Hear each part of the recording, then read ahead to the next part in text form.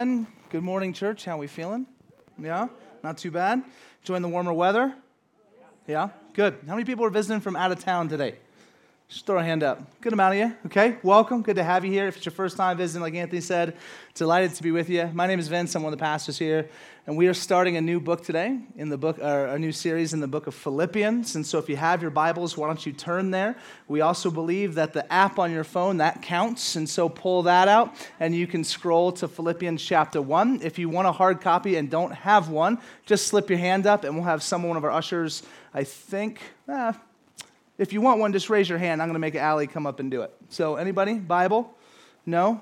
You guys don't like the Word of God. Great. Okay. No, you have phones. I get what's going on. Perfect. So listen, we're starting the book of Philippians. We got a lot to cover today. I'm going to be honest with you on the front end. I moved houses this week. I had a ton of help from a lot of you. Thanks so much for that. The house is in shambles. I was in Colorado last weekend. I was in California yesterday for weddings.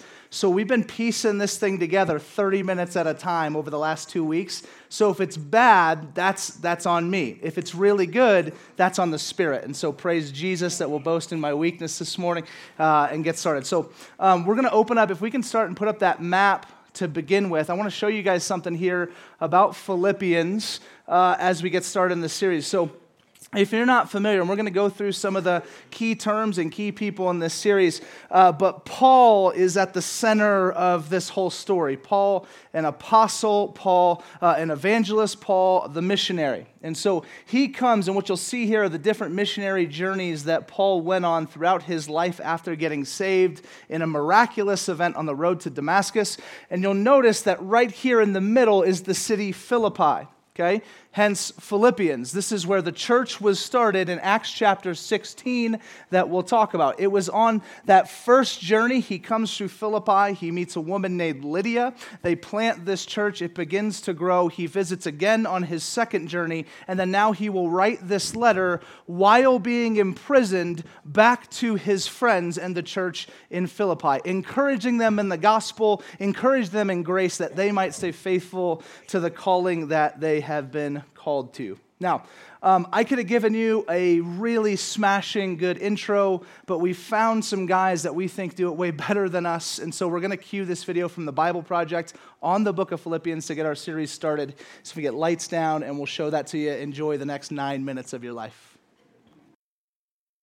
Paul's letter to the Philippians. The church in Philippi was the first Jesus community Paul started in Eastern Europe, and that story is told in Acts chapter 16. Philippi was a Roman colony in ancient Macedonia. It was full of retired soldiers, and it was known for its patriotic nationalism. And so there, Paul faced resistance when he was announcing Jesus as the true king of the world. And after Paul moved on from there, those who became followers of Jesus continued to suffer resistance and even persecution, but they remained a vibrant community faithful to the way of Jesus. Paul sent this letter from one of his many imprisonments, and for a very practical reason.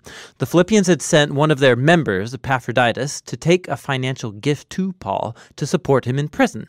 And Paul sent back this letter with Epaphroditus to say thank you and to do a whole lot more. The design of this letter doesn't develop one single idea from beginning to end like many of Paul's other letters. Rather, Paul has arranged a series of short, reflective essays or vignettes, and they all revolve around the center of gravity in this letter, which is a poem in chapter 2.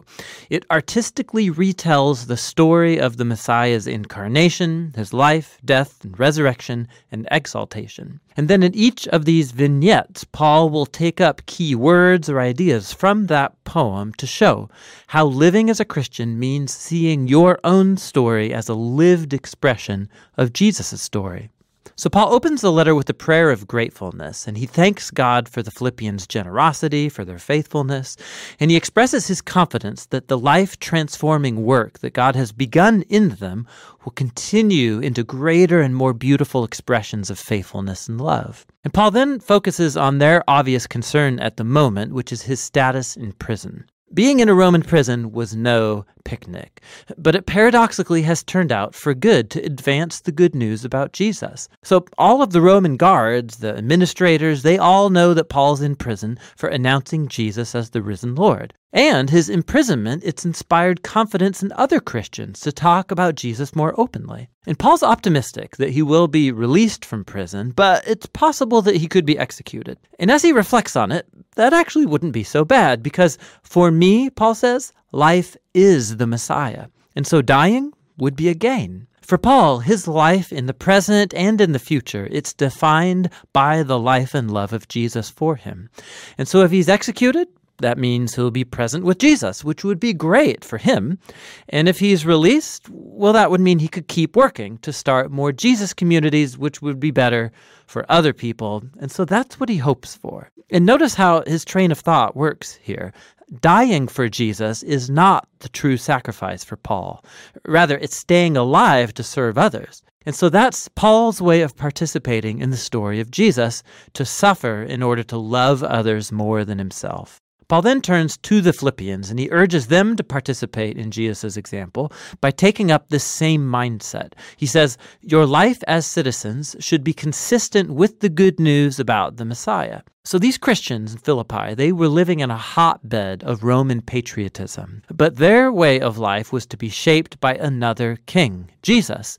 And that might bring persecution, but they are not to be afraid, because suffering for being associated with Jesus, it's a way of living out the story of Jesus himself. Which leads Paul into the great poem of chapter 2. It's rich with echoes of Old Testament texts, specifically the story of Adam and his rebellion in Genesis 1 through 3, and the poems about the suffering servant in the book of Isaiah. This poem is worth committing to memory. It is a beautifully condensed version of the gospel story. So before becoming human, the Messiah pre-existed in a state of glory and equality with God. And unlike Adam, who tried to seize equality with God, the Messiah chose not to exploit his equal status for his self-advantage. Rather, he emptied himself of status. He became a human. He became a servant to all. And even more than that, he allowed himself to be humiliated. He was obedient to the Father by going to his death on a Roman execution rack. But through God's power and grace, the Messiah's shameful death has been reversed through the resurrection.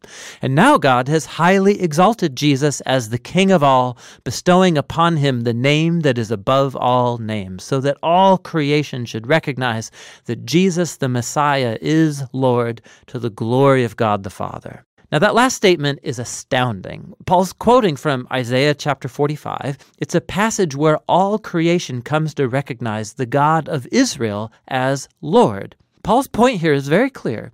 In the crucified and risen Jesus, we discover that the one true God of Israel consists of God the Father and the Lord Jesus. And so for Paul, this poem, it expresses his convictions about who Jesus is, and it does more. It offers the example of Jesus as a way of life that his followers are to imitate. And so that's why Paul immediately goes on to tell two stories. First about Timothy, then about Epaphroditus, because they are both examples of people living out Jesus' story. So Timothy's like Jesus because he's constantly concerned for the well-being of other people more than his own. And Epaphroditus, who the Philippians sent with their gift, he ended up risking his life to serve Paul in prison. He got so sick he almost died trying to help Paul. But God had mercy on him and Paul by sparing him the loss of a friend. Paul's point here is that these are the kinds of people who are living, breathing examples of the story of Jesus, and they are worthy of imitation. Paul then turns to his own story as an example. So those Christians who had been demanding circumcision of non-Jewish Christians, remember his letter to the Galatians, these people are still stirring up trouble for Paul, and they keep reminding him of his own past, when he used to persecute Jesus' followers, when he tried to show his right standing before God by his zealous obedience to the laws of the Torah. But like Jesus, Paul has given up all of that status and privilege. He now regards all of it as filth, and the word he uses is actually much less polite. He's given it all up to become a servant, like Jesus, to participate in his suffering and sacrificial love. And he does all of it in the hope that Jesus' love will carry him through death and out the other side into resurrection. So Paul says that for followers of Jesus, their true citizenship is in heaven, which for Paul does not mean that we should all hope to get away from earth and go to heaven one day. Rather, heaven is the transcendent place where Jesus reigns as king. And he says we're eagerly awaiting our royal Savior to come from there and return here to bring his kingdom of healing justice and transforming love to bring about a new creation. Paul then challenges the Philippians to keep living out the Jesus story. He first addresses two prominent women leaders in the church who worked alongside Paul, and they're in some kind of conflict. And so Paul pleads with them to follow Jesus' example of humility, to reconcile and become unified. Paul then urges the Philippians not to give in to fear, but despite their persecution, to vent all of their emotion and their needs to God, who will give them peace. And that peace, Paul says, it comes by focusing your thoughts on what is good and true and lovely. There's always something that you could complain about, but a follower of Jesus knows that all of life is a gift and can choose to see beauty and grace in any life circumstance. Which leads Paul to his conclusion. He again thanks the Philippians for their sacrificial gift, and he wants them to know that his imprisonments, that his times of poverty, that these are not true hardships for him. They've actually become his greatest teachers, showing him that no matter his circumstances, he has learned the secret of contentment. It's simple dependence on the one who strengthens him. Paul has come to see his own suffering as a participation in the story of Jesus. The letter to the Philippians gives us a unique window into Paul's own heart and mind. He saw his entire life as a reenactment of the story of Jesus. And you can sense in this letter his close connection to Jesus, his awareness that Jesus' love and presence is closer than his own skin. And that's what gave him hope and humility in his darkest hours. And so Paul shows us that knowing Jesus is always a deeply personal, transforming encounter. And that's the kind of Jesus that Paul invites others to follow. And that's what Paul's letter to the Philippians is all about. All right, there you go. Now, I'm sure most of you have already scribbled that down somewhere else. But if you want to reference back to that, just search up Bible Project Philippians or any of the other stories. We highly encourage you to check out the work they're doing. We think it's really, really good. So if you kind of see, that's the overarching, right? That's 35,000-foot view of where the text is taking us. We're going to spend the next 3 months kind of delving into, well, what does that mean for us as we hold up Jesus, right? And we use him as a mirror for ourselves. Okay, like this is the way his story unfolded. This is the type of person he is. Where are we in the midst of that? Now, in order to really see this rightly, I truly believe we need to replace the lens with which we often view life. Because Philippians is one of the books that I guarantee you many of you know quotes from the book of Philippians. Well, the ones they reference towards the end, Philippians 4:13, I can do all things through Christ who strengthens me, right? And so this verse gets used all the time of like, you can achieve anything in life. Anything you want, go and get it. That's a Western idea, right? That's not a Jesus idea. In fact, like what he talked about, Philippians 4:13, I can do all things through Christ who strengthens me, has nothing to do with achievement and everything to do with contentment. As to say, no, I don't need to go farther. I'm good right here. But we view it as this achievement thing because, well, we've been kind of brought into that worldview of the way this life should work. And we've allowed Christianity, our faith, to be formed by the cultural story rather than the biblical story.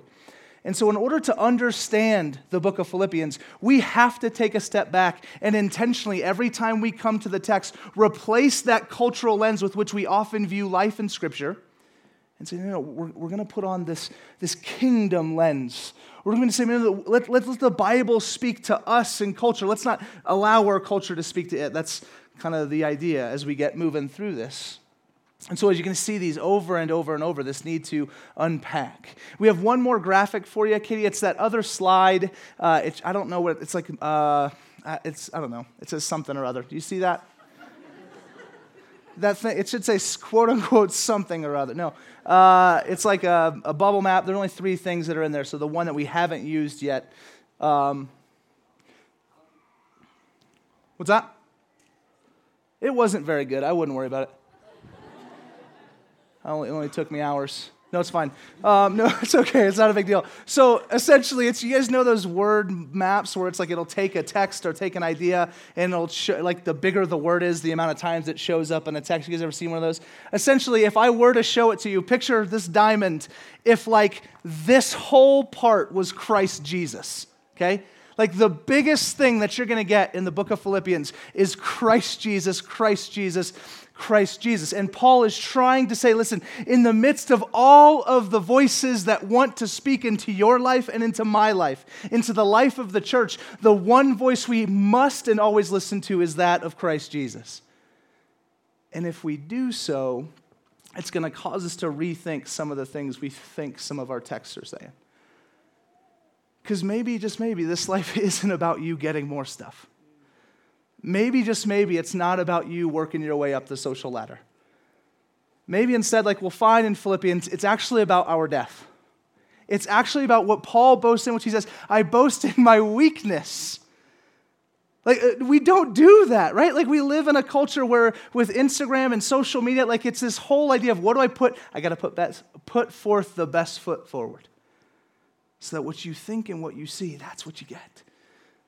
No, Paul's saying, no, what I'm going to lay before you is all the pain, is all the mess, and is all the brokenness, because in the midst of that, Christ is glorified, and he makes us strong. Okay? That's the whole idea of the text. That's where we're going. So let's start in verse 1 as we move through this, just to give some further intro. So Paul and Timothy, servants of Christ Jesus, to all the saints in Christ Jesus who are at Philippi with the overseers and deacons. Grace to you and peace from our God the Father, God our Father and the Lord Jesus Christ. Standard greeting from Paul, but there is actually a purpose to it. So Paul, you just learned about Timothy, you just learned about faithful follower. He took over the church in Ephesus, wrote 1st and 2nd Timothy, amazing guy. Other terms, saints, if you're not familiar with that term, that's just the New Orleans football team. No, that just means followers of Jesus. So if you do come from a Catholic background where you have sainthood, in kind of the Christian tradition, saints would be you guys, the most of you guys. I don't want to assume everyone in here is a follower of Jesus, but if you're a follower of Jesus, you are a saint. And so Paul is saying to the Christians at the church in Philippi, we write this to you. Overseers and deacons. Overseer would be the same term as we call pastor, elder in the church today. And then deacons were a set of people that were set apart to serve orphans, widows, and the people who needed extra care within the church and outside the church. Okay? So those are all the terms. So Paul starts off every letter with this type of greeting, and none of us do that anymore, right? Like if you're going to send a friend an email, it's like, hey dude, right? Or hey gal, right? Or whatever it is. It's just like, what's up? And then you write. Paul's doing something a little bit different here because he's trying to stamp authority on what he's about to say. He's saying, like, listen, this is not just coming from random person over here. This is coming from Paul, whom you know, Timothy, whom you know, to you guys in the church for God's glory, like for Christ Jesus' glory. This is the purpose with which I'm writing. And the reason why I highlight this for just a moment is, again, we have to be cautious. Who are you and I listening to that gets to speak into your life? Who do you give authority to say, yeah, you teach me about the way the world works? And I think far too often we just pull in from different places of people that have very little authority to be giving you information, okay? Because in our culture now, you can be the greatest theologian in the world, right? And I don't know where all you line up. I love a handful of people that are just in that space. I'm like, man, I revere them. I know they've studied. I get it. But for some reason, their opinions and their blogs are now thought of at the same level as Joe Blogs a Lot that's on blogspot.com. And you read Joe Blogs a Lot and you're like, oh, but Joe Blogs a Lot says this. Who's that guy? And that, like, seriously though, like this Bible of ours, like it is hear me, because of the Spirit of God, all of us can approach it, know what it says for life and salvation. But it was written over the course of thousands of years. It was written by tons of different authors. It was written in different genres, in different contexts. It has words we don't know. It's been translated. This thing takes time to work through. And so when all of a sudden the voices you listen to are this guy over here who's just said, well, I don't like that, Forget the thousands of years of intentional biblical hermeneutics and study that have arrived at a place that tell us what it says. So again, I just start off by saying, listen, and maybe you're even wondering, like, well, what business do you have up there? I think there's some. I'm not sure that much, but we're doing our best. But we've studied and we've sat down, we've dug into the scriptures. And so Paul's coming to him and saying, listen, there's a lot of different gospels floating around Philippi right now. There's a lot of different good newses. There's a lot of different things that there are people competing for the affections of the people in Philippi. And he's saying, but it's my gospel, which is Christ's gospel, that we must listen to. And church, hear me, I don't know if there's just a better message for us as the church in America today, that there is one gospel we must follow, and it is that of Christ Jesus. These other good news and good stories, and you should think this ways, if it's not here, it's not the way we go. If it's not centered on the work, life, personality of Jesus, leave it alone. And that's all over the spectrum. We got to return to this. And so again, we unpack. We're introducing. So that's the idea. Now, let's keep going. Verse 3. Let's delve into his first encouragement and exhortation. Here's the thing. I want you guys to listen to this because it's easy when we get to the scriptures to try and listen. Okay, well, what does that verse mean? I want you to just hear it as if you were a Philippian saint, right? Like you're just hanging out and you're just doing your thing, and then this letter shows up to instruct and encourage the church. It's all good, dude. Hey, haven't said it, Nate. Good job, Nate.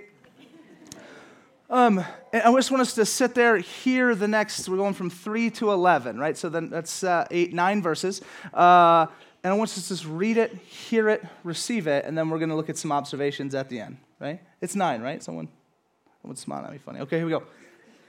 I thank my God in all my remembrance of you, not always in every prayer of mine, for you all making my prayer with joy, because of your partnership in the gospel from the first day until now. And I'm sure of this, that he who began a good work in you will bring it to completion at the day of Jesus Christ. It is right for me to feel this way about you all, because I hold you in my heart. For you all partakers with me of grace, both in my imprisonment and in the defense and the confirmation of the gospel. For God is my witness, how I yearn for you with all affection of Christ Jesus. And it is my prayer that your love may abound more and more with knowledge and discernment, so that you may approve what is excellent, and so be pure and blameless for the day of Christ, filled with the fruit of righteousness that comes through Jesus Christ to the glory and praise of God. Yes, Lord. That'd be great. He's just like, hey, you read that wrong. Okay, I can do all things. He can do all things. Okay, so this letter, he writes, he hadn't seen these people in 3 years. And so he's like, I'm going to write them this letter. And it's just dripping with affection, is it not? It's not just dripping with this like true embodied love for these people he hadn't seen in a while, but he was part of this significant reality. I mean, I long for you. I pray for you every day. Like this is the depths to which, I wish we would think of each other that way. Like church, hear me, and some of you are visiting, so I don't care about you that much, but like the rest of us, I'm just kidding. No, for all of us, like we're the church. I long to be in communion with you people. But somehow it's like I've seen it. So we hang out in coffee shops a lot because that's what pastors do Monday through Thursday. If you didn't know, we just drink coffee. So except for Anthony, he drinks Diet Coke. But and so I'll sit there and I will see people from our church, and I know you know each other because you've been here for years, and you do like this dodge thing. And you're just like, oh, I don't know that person. Oh, my gosh. And then heaven forbid you would accidentally make eye contact. And it's the most awkward, cringeworthy part of my day. Because you still won't talk to one another. Friends, you better get used to this, right? Like you're going to be doing this forever. Literally. Why is it? Like Paul, I long to be with you again. I long to pray for you. And I get it. Listen, you can't be that type of depth with everyone. I understand that. But there should be this expectation in the church. There's this reality of like Christ, Spirit-filled conviction and affection for one another. Now, I want to answer 3 questions, and the 3 questions I think are easy for us to ask in just this part of the greeting and salutation, okay? And so bear with me in the midst of this. But the 3 questions: why is he praying? Why is there joy? Okay, and what does he pray? So verse 5, I'm just going to ask you guys to respond here like we did with the Love Walked Among Us series. But verse 5, why does it say that he prayed? Feel free to say it out. It's very obvious. Because of their partnership in the gospel, right?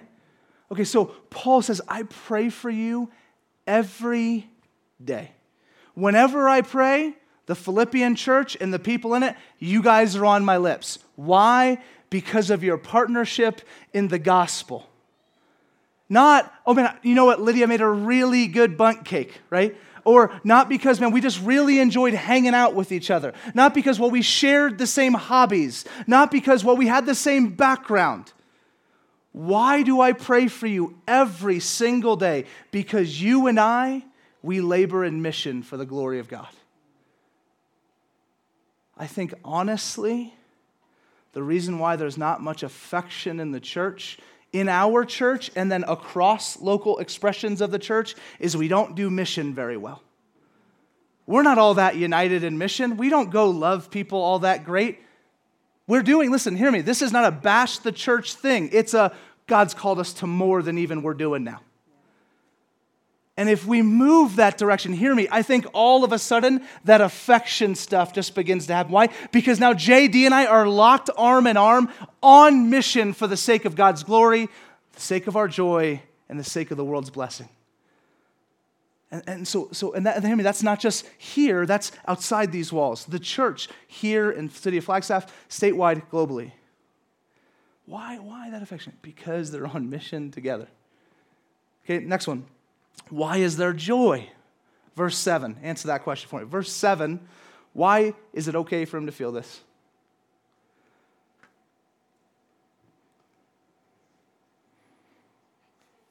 There it is. Boom. Who said that? Whoever said it, extra blessing. Good job, Lexi. There you go. We're doling out crowns and jewels. Okay, so why does he have this affection and joy in his heart to pray and to be with them? Because they're fellow partakers of grace. Now, notice as he goes down, hear me, both in my imprisonment and in defense of confirmation of the gospel. In other words, in my I'm not doing it because I'm trapped behind a wall, and in my I'm crushing it because I'm out here doing work. In other words, my affection for you is not based on your action, but based on God's grace. You don't love your neighbor because they do good to you or they do the right thing. You love them because God levels humanity with his grace. That's why we love people. Paul understood that he himself was a broken sinner in need of grace. And so his affection for them is not because they were doing mission. He prayed for them every day because they did mission. Because he knew they were in work, so he prayed for them. The affection was born out of a deep belief that they too, just like him, needed the grace of God. So I wonder if maybe our affection, not just internally but across our churches, is off because we just don't really get or buy into grace all that much. Or maybe we buy into it for ourselves, but we don't want to extend it to others, like Anthony spoke of in the book of Jonah. Like we're very pro-personal grace. We're not always great at extending grace to the one that we disagree with politically. We're not always good at extending grace to the one that we disagree with in this social issue or that social issue. And we're certainly not great when it directly comes against us or calls us out. But where is there room for that in this book? Grace levels us because we are all in desperate need for Jesus. That's why he has affection and joy. Might we do the same? Last one. What does he pray? Verse 9. It's me right there.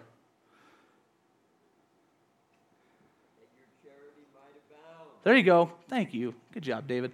Right, that your charity, that your love would abound more and more, that they would grow in wisdom and discernment and be conformed to the image of Jesus. So listen, why does he pray?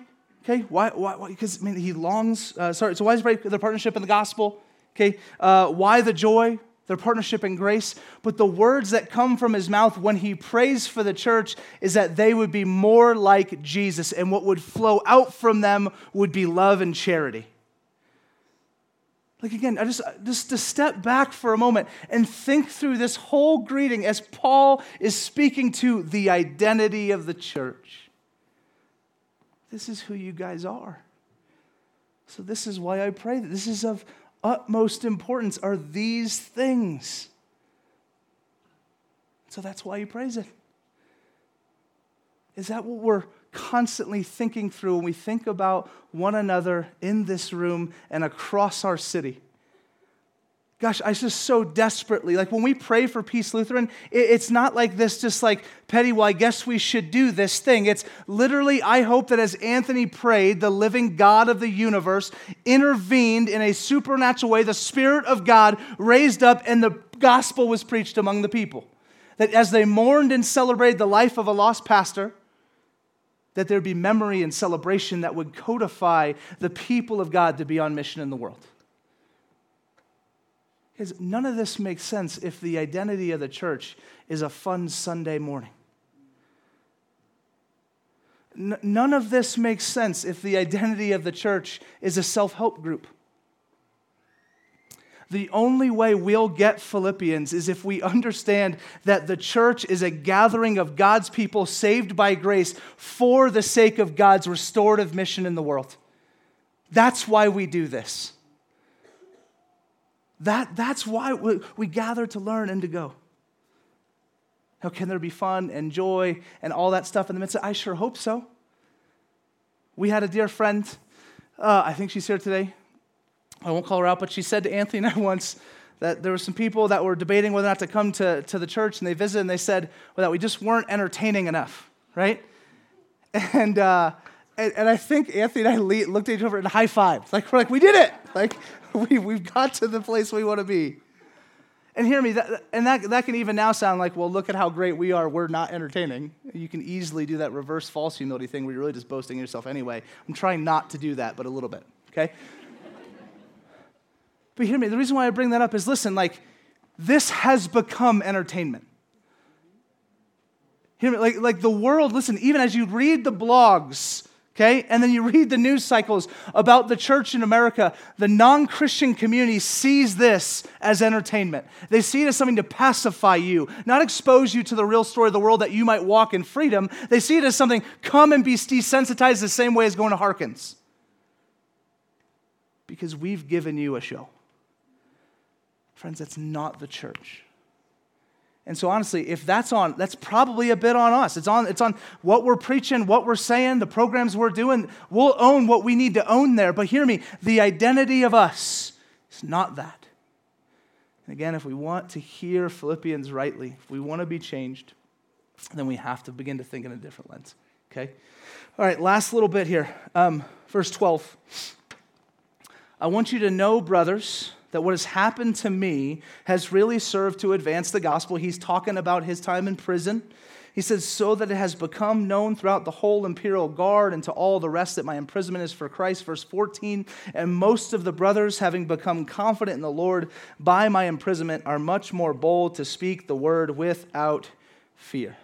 He's like, listen, like we heard in the Bible Project video, Paul's rejoicing in his imprisonment. He's rejoicing in his trial and his persecution because he knows that God's doing something greater in the midst of it. But he shares that, I think, in an intentional way to remind the Philippian church that this story has played itself out before in their very context. Acts chapter 16, I'll just read this to you. I don't think it'll be up. You don't have to flip there if you don't want. Acts 16, 25 through 34. Paul is in jail in Philippi. As he's starting this church, Paul gets put into prison. And then this is what happens, Acts 16, verse 25. About midnight, Paul and Silas were praying and singing hymns to God, and the prisoners were listening to them. And suddenly there was a great earthquake, so the foundations of the prison were shaken. And immediately all the doors were opened and everyone's bonds were unfastened. When the jailer woke and saw that the prison doors were open, he drew his sword and was about to kill himself, supposing that the prisoners had escaped. You understand, if he had let the prisoners escape, the local magistrate would come and kill him himself. And so he thought, I'll just kill myself because this is going bad. Verse 28. But Paul cried with a loud voice, "Do not harm yourself, for we're all still here." And the jailer called for the lights and rushed in, and trembling with the fear, he fell down before Paul and Silas. Then he brought them out and said, "Sirs, what must I do to be saved?" And they said, "Believe in the Lord Jesus, and you will be saved, you and your household." And they spoke the word of the Lord to him and all who were in his house. And he took them the same hour of the night, washed their wounds, and he was baptized at once, he and all his family. Then he brought them up into his house, set food before them. And he rejoiced along with his entire household that he had believed in God. I mean, a phenomenal story. And I think what Paul's doing 3 years now removed is writing back to the Philippian church to be like, guys, this played itself out in your own backyard. Like, don't be sad for me in chains. Don't be sad that I'm experiencing persecution. We saw this happen in Philippi. Silas and I got thrown into prison. And hear me, if you thought for a minute that Paul's exclamation that we'll see in the next week or two, that it's better for him to stay, right? That to live is Christ and to die is gain. Like if he's just saying that, well, he's stuck in prison, so it's easy for him to say crazy stuff. No, what happens in Philippi is an earthquake brought on by God, shakes the foundations, and him and Silas had the moment to escape, but they chose to stay because it was better for him to be in prison, that he might preach the gospel to those who needed to hear. And so he reminds the Philippian church, don't forget the stories that God has written and done in your life. Don't forget about these moments. And so here's what you need to do, church. Here's what we need to do. If we're going to approach Philippians well, we're going to try and put on the new lens. It's trying to take that new lens and not just apply it to the present, but apply it to the past as well. To look at the moments in life and say like, man, oh my gosh, God, you showed up there too. I didn't know it was you. I wasn't looking for you, but thank you for your grace. And just begin to revisit these times in life where it seemed like this is far from him potentially, but God was doing something greater than anything you knew possible. Because I think in that, we just begin to well up in thanksgiving. It's just like a healthy thing to do for any married couple is to constantly think back on the moments in marriage that made you fall deeper in love with that person. Why? Because then your affection grows in the present. Look back with the lens of God. You're always in control. Lord, might my affection grow for you. Philippian church, don't forget what God has done. This is a good thing. In other words, don't be pulled away from what you know God has clearly said to the church. Don't be co-opted into this false peace or this false understanding of who we are. This is who we are. The elect chosen people of God that are called to go and bring others to Him. Loving people, blessing people all along the way the same way Christ did. Okay? We land it now, verse 15. Some indeed preach Christ from envy or rivalry, but others from goodwill. The latter do it out of love, knowing that I am put here for the defense of the gospel. The former proclaim Christ out of selfish ambition, not sincerely, but thinking to afflict me in my imprisonment. What then?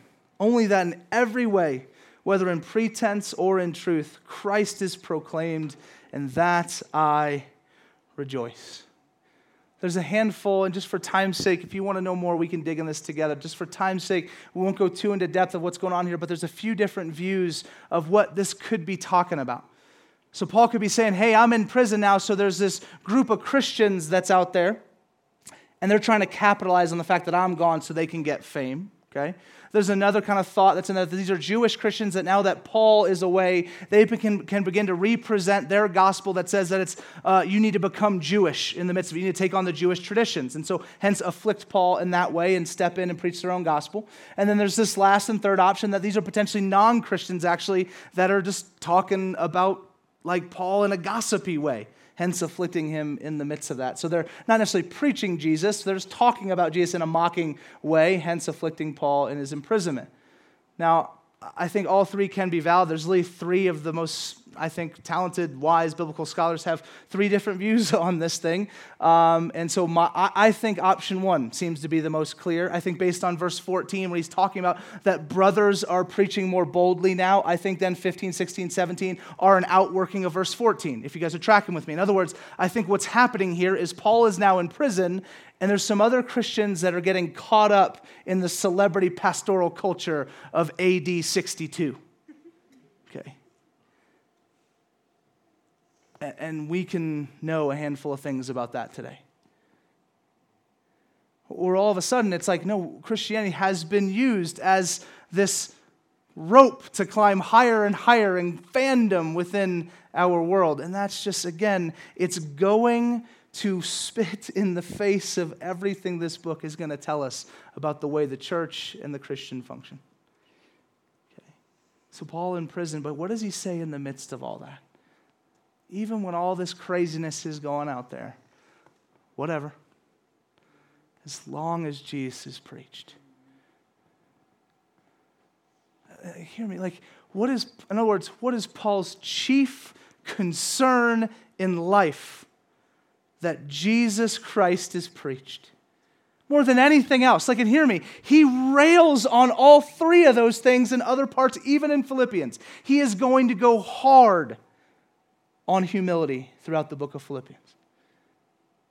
But even in the midst of that, he's like, all right, but if Jesus is preached, God will do something with that. So hear me, I think what he's just trying to say is church, what is the most important thing? Why do we exist? Glory to God by preaching Jesus to the world. That's why we do this. And that's the lens of which we'll allow the book of Philippians to shape us as a church for 3 months. Amen? Let's pray.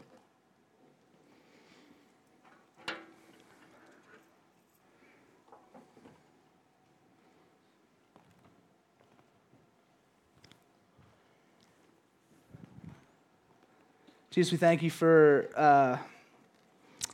coming. Even that now we might, just even to our own hearts, we just preach Jesus to ourselves. Lord Jesus, we thank you that you came into this world and you gave up and you showed us what humility looked like. God, we thank you that you pursued wisdom and stature in the scriptures, and God, that you walked in faithfulness, and somehow, Lord, you, in the midst of temptation, you still chose righteousness every time.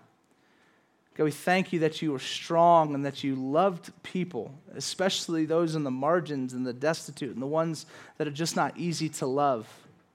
God, that you showed us that beautiful picture. And God, remind us that this morning, God, we are those people that are difficult to love, and yet you loved us. Lord, we thank you that you proved that to us on the cross when you gave your life for our own. God, we thank you then that you gave us the greatest gift in the world, which is new life and resurrection through your resurrection. So we preach the gospel to ourselves this morning that we might be changed. And it would be the one and only story with which we live by. God, then with that lens, Lord, would you transform us through this book, Lord? Would the text become more alive? Would people have a greater desire for their word and for their scriptures? And Holy Spirit, we're trusting you to do all this work because we can't do it ourselves. God, we love you and we thank you. It's in your name we pray. Amen.